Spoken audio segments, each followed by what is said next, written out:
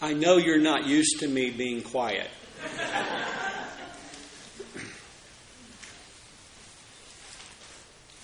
One of the sad things about the church today in America is that we have largely lost our voice.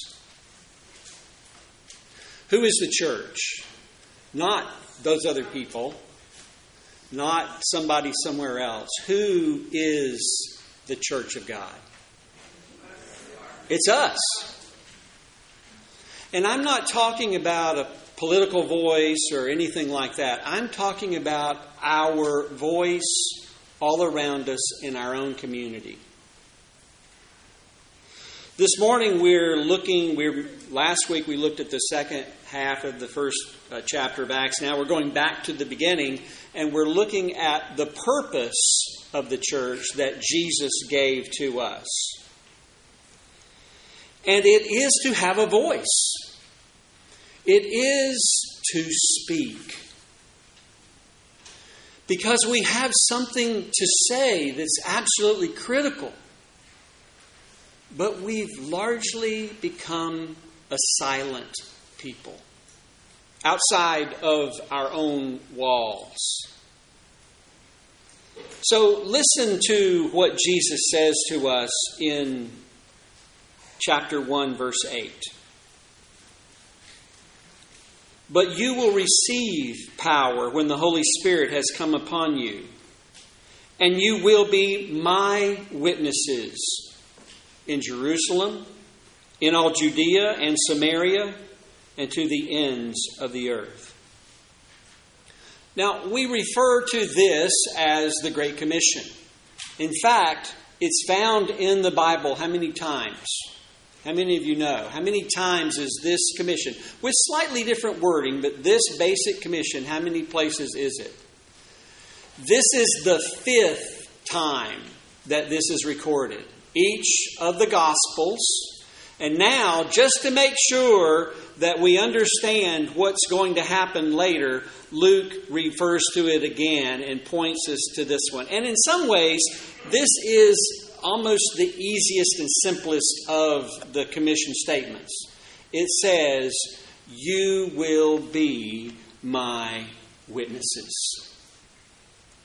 You will be my witnesses.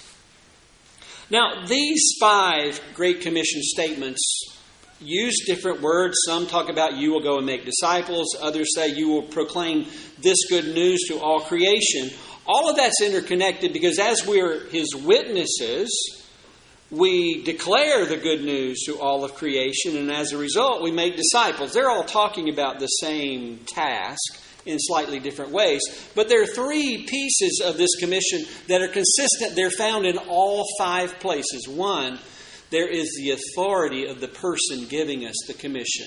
Jesus makes it clear that as the risen Son of God, He has the authority to give us this task. That's in all 5 of the commission statements. And in each one of them, it says that this is not something that we're going to be able to accomplish on our own. How in the world could we go to the whole world and declare this message on our own? We can't. But He promises that He is giving us the presence of God Himself, the Holy Spirit, and He's told them that they're to wait in Jerusalem until the Holy Spirit comes to them. And then once empowered, this is their task. And next week, we will look at the 2nd chapter and the coming of the Holy Spirit with power for the church. Because here's our purpose, and next week we'll talk more specifically about that power. This idea of witness is found actually in the Old Testament. You can see there in your notes if you want, Isaiah 43.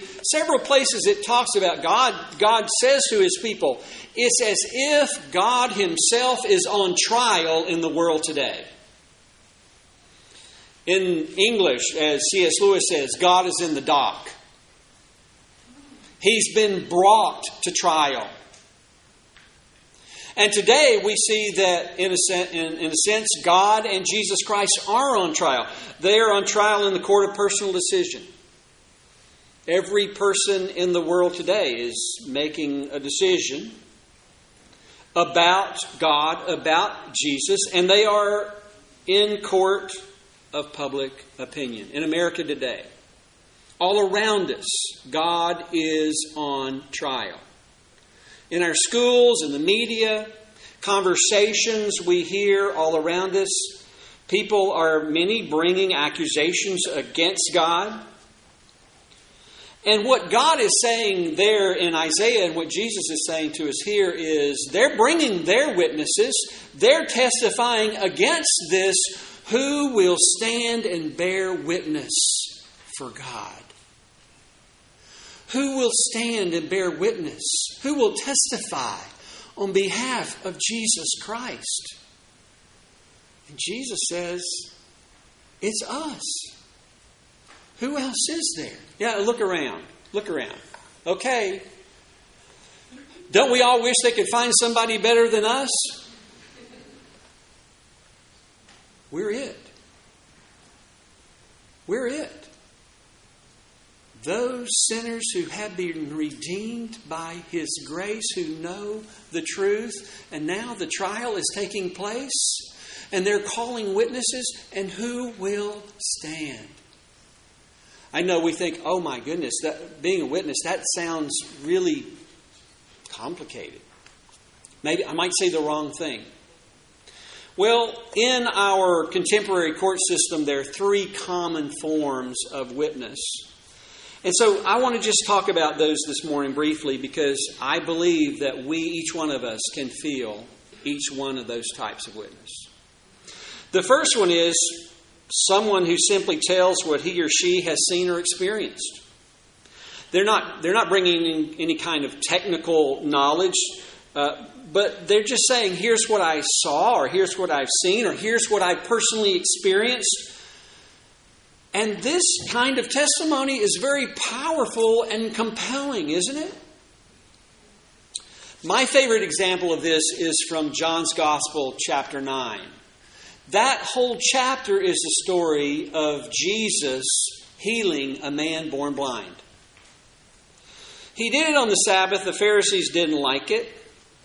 And so they got into a big theological debate. Now, we know they didn't like Jesus to begin with, and they didn't like the fact that He had healed this man.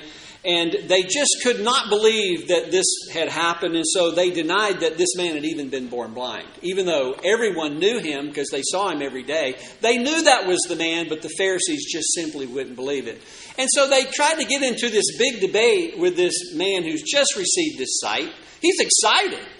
And they're arguing with him about whether Jesus is a sinner. And his response is absolutely classic. Whether this man is a sinner or not, I don't know. But I was blind, and now I see. It just destroyed the whole theological argument, their whole position. I was blind, and now I see. There's something compelling about that kind of testimony. He couldn't explain blindness. He didn't know their theology. But he knew what had happened to him. It's interesting that as our culture is moving from the modern culture demands facts, it wants evidence, and those are still important in our Christian witness. But as we move more and more into a postmodern phase in our country, and there are many people around us today who feel and think from that perspective, they don't want facts. They're really valuing experience. You and I are living in a time where maybe more than any time in recent history, in America at least, our personal testimony ought to carry weight. It ought to carry weight. Oh, we could say just like the blind man, okay, I can't argue all the things you're talking about. I don't know your philosophical position, but this one thing I know. There was a time I didn't believe in God, or I didn't know Jesus personally, and now I do. That's compelling.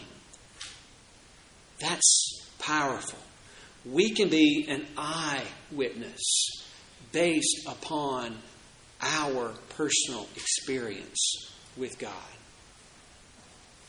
There's a second kind of witness who speaks on behalf of one who's been defamed or is suspected of doing something wrong. Now, I have to admit, it does help if the character witness has good character. That's usually helpful in court because it adds weight to the testimony. But there are times in the court of law where someone will say this person is not believable or credible or doesn't know what they're talking about, or simply this person is a liar or has some other reason that we should not trust them today in this court. And I'm telling you that those kinds of accusations are being raised against God and Jesus every day around us. God is not real. Or if He is real, He doesn't matter. Perhaps they say He doesn't care. He's not involved. Maybe they say, okay, Jesus, I can believe that He was a good teacher, but that's all I can believe. I usually ask them, so what exactly that He taught do you really like? And they have absolutely no idea, mostly. There are all kinds of accusations against the very character of God. He's being defamed publicly all around us. It's time that the defense is not resting. It's time for someone to stand up and say, no, I believe, my experience, I know God is good and powerful and that He cares about us. I believe, I trust the testimony of God Himself. If not us, who will stand and bear witness? And then there's that third type. Now, this one we think, okay, this lets us off the hook because this person is able to speak from knowledge or expertise. This person can clear up misunderstandings and provides information that clarifies a case. So now we're talking about the expert witness. And we normally think of this in terms of like maybe a doctor coming in, or even a specialist coming in about some kind of medical condition, or an expert in the law, or so many different areas that an expert witness could be brought in the middle of a case. You are an expert. How long have you been a follower of Jesus? Have you read the Bible before? Have you ever been to church at least twice in your lifetime? Compared to most of those around us, you are now an expert. One of our classes the week before last here at Golden Gate was out in the community sharing their faith, and over a couple of days they had the chance to share with 80 people. Interestingly enough, the class decided after the second day that this was actually amazingly simple and easy to just walk up to somebody and start sharing their faith the first time they met them. It took a little training to get there, but that's what they experienced. And here's what they found out. In the 80 people that they talked to, one was a Christian. Now, that's statistically right on target. That is statistically right on target. Now, when we lived overseas and we were studying different people groups and we found one that was less than 2% Christian, you know what we said? That's an unreached people group, and we're now going to put resources there to bring the gospel because they don't know. Marin is an unreached people group. We live in the midst of an unreached people group. And as they shared with these 80 people, all of whom listened to a full presentation of the gospel, what they found is that at least 60, so we believe over 75% of them, had absolutely no idea what Christians believe. Now here's what many of them said. You see if this is what Christians believe. If you're a good person and you go to church, Christians believe that you'll go to heaven. Is that the good news? That's not the good news. That is not what we believe and teach.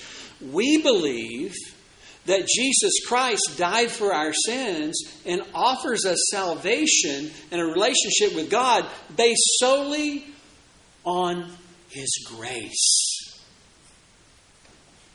It is not about being good. Now, we are encouraged to be good if we believe, but we can't be good enough to be right with God. We can't. We're guilty before God. So, it appears that at least 75% of the people around us have absolutely no idea what we believe. I was sitting on a plane, actually coming back from Southern California a week ago yesterday. Sat by a young man heading to Idaho, and we got to talking about faith. He saw me reading a book and asked me about my book, and I told him that I was a follower of Jesus and began to share with him. And he said, well, I don't believe in Christianity. And I said, well, what exactly is it that you don't believe? He had absolutely no idea. So I told him. I thought he ought to know what it is he doesn't believe. And most of the people around us deserve that opportunity, don't they? They deserve the right to know what it is that they don't believe. They have a free choice to not believe. But it's our responsibility to try to help them know so that they can make a choice that makes sense. Whatever it is that they decide. So, compared to at least 75% of the people around us, every person in this room has now been declared an expert. You are an expert witness. Because we're living in a time when there is so little knowledge. So Jesus said that this is our purpose as believers and as the church, to bear witness, to stand on His behalf, to speak up for Jesus Christ and for the gospel and for God in our society, to say, yes, I believe, and here it is what I believe. How are you doing? Now, we're not giving grades out today. We're not giving grades out. But if you were to give yourself a grade, where would you be? For the people who know you, for your neighbors, for your colleagues, for your friends, for that person that you speak to on a regular basis at the coffee shop, how many of them have any knowledge of Jesus?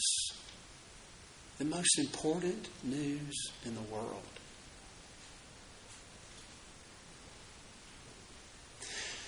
And if they don't hear about Him from us, who will they hear it from? Now, Jesus said that this purpose is intended in a very broad sense. He says, you're going to do this in Jerusalem, in all Judea and Samaria, and to the ends of the earth. In Jerusalem. That was the central city. I would say for us, Jerusalem is Marin.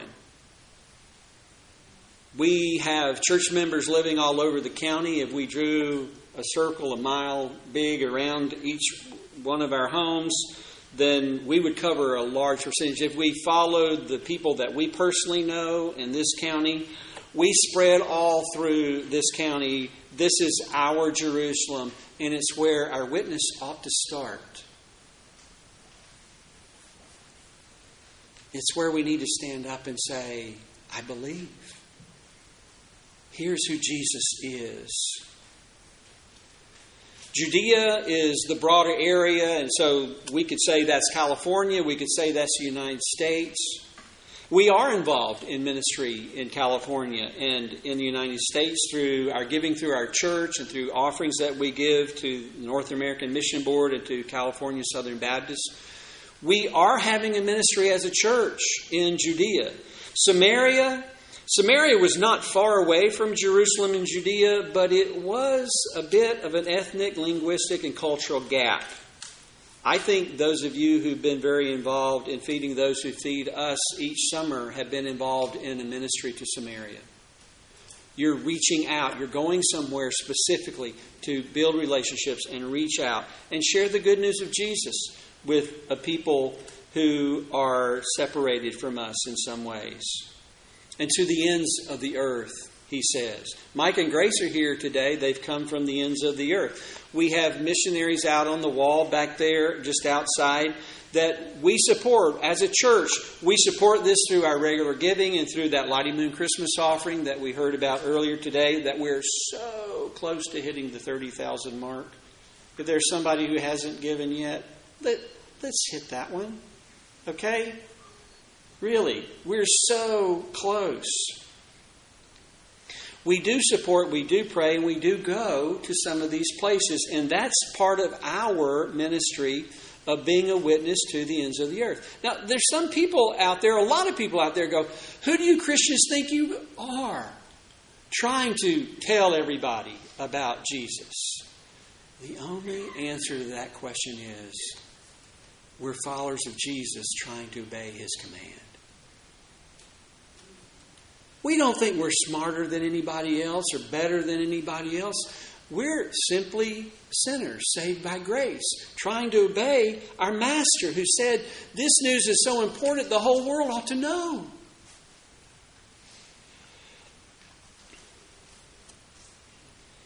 It's my prayer and hope that soon we will be able to increase our giving to support fully one of those missionaries on that wall out there. We've never given that much, but we're getting closer. We are. We're getting closer. I'd love for our church to say we're supporting at least one out there at the ends of the earth. We have relationships with some of those missionaries. We support them. We pray for them. We go and encourage them. We minister to them. And I want us to continue doing that. The ones that we've been mostly involved with are in a rather dangerous, difficult place. I'd like for us to continue supporting them while also picking an area of the world where we can go and get off the plane and immediately begin to tell openly about Jesus Christ. I think that would be good for our church. I think people around the world would hear that might not otherwise hear. So the question is, how do we get started? My intention today is not to throw guilt on you. I believe it's God's intention that we be reminded of the opportunity we have. Let me say this. When you and I bear witness to the truth of Jesus Christ, we change relationship in every direction. We bring honor to God. And that ought to be a driving force in our lives. We ourselves are transformed. When we break through our fear, we personally are transformed by that. And we give people we know information that could change their lives forever. I believe God wants us to be more concerned about His reputation than ours. And at times we act as if we are embarrassed about God. We ought to stand and simply say, I believe. So how do we get started? First of all, we need to be praying. If you're not witnessing and you're not praying about it, then that's probably not going to change. We ought to be praying for our friends, our family, our neighbors, our schoolmates, our colleagues. We ought to be praying for those that we know don't believe, and we ought to be praying that God would prepare us to be a witness. Beginning tonight and then several more Sunday nights scattered over the next month or so, we'll be coming here and looking at very simple steps about how to share our faith. It's very simple, not technical. We're going to actually practice together. And tonight we're going to start with, how can I be an eyewitness? Me. How can I be an eyewitness about Jesus Christ? And we'll practice that together. Some of you want to do this and know that God is calling you to do this, and you haven't known how to get started. Tonight and for these Sunday nights, we will be looking at Very practical ways of getting started. And then, can you think of someone right now that may not hear if you don't tell them? They're all around us, actually. We don't have to look very far. They may not hear if we don't share this important news. Just tell them. Just tell them. You know, every Sunday we sing a hymn of invitation. And that invitation is given to each of us. There are some here this morning who may not have ever trusted Jesus Christ. Maybe you've been exploring. You've never trusted Jesus Christ. We would love for you today to decide to trust Him, to give your life to Him, to believe that He died for your sins and that He wants to have a relationship with you. Most of us in the room are believers. We already know Him. He's already saved us. And we've read this morning Acts 1:8 that says He's calling us to be His witnesses. Would you sing this song with me? Here am I, send me. Now, maybe not to Zimbabwe, though He might. How about across the street? How about to your best friend? Would you pray and sing along, Lord, here am I, send me. Let's stand and sing.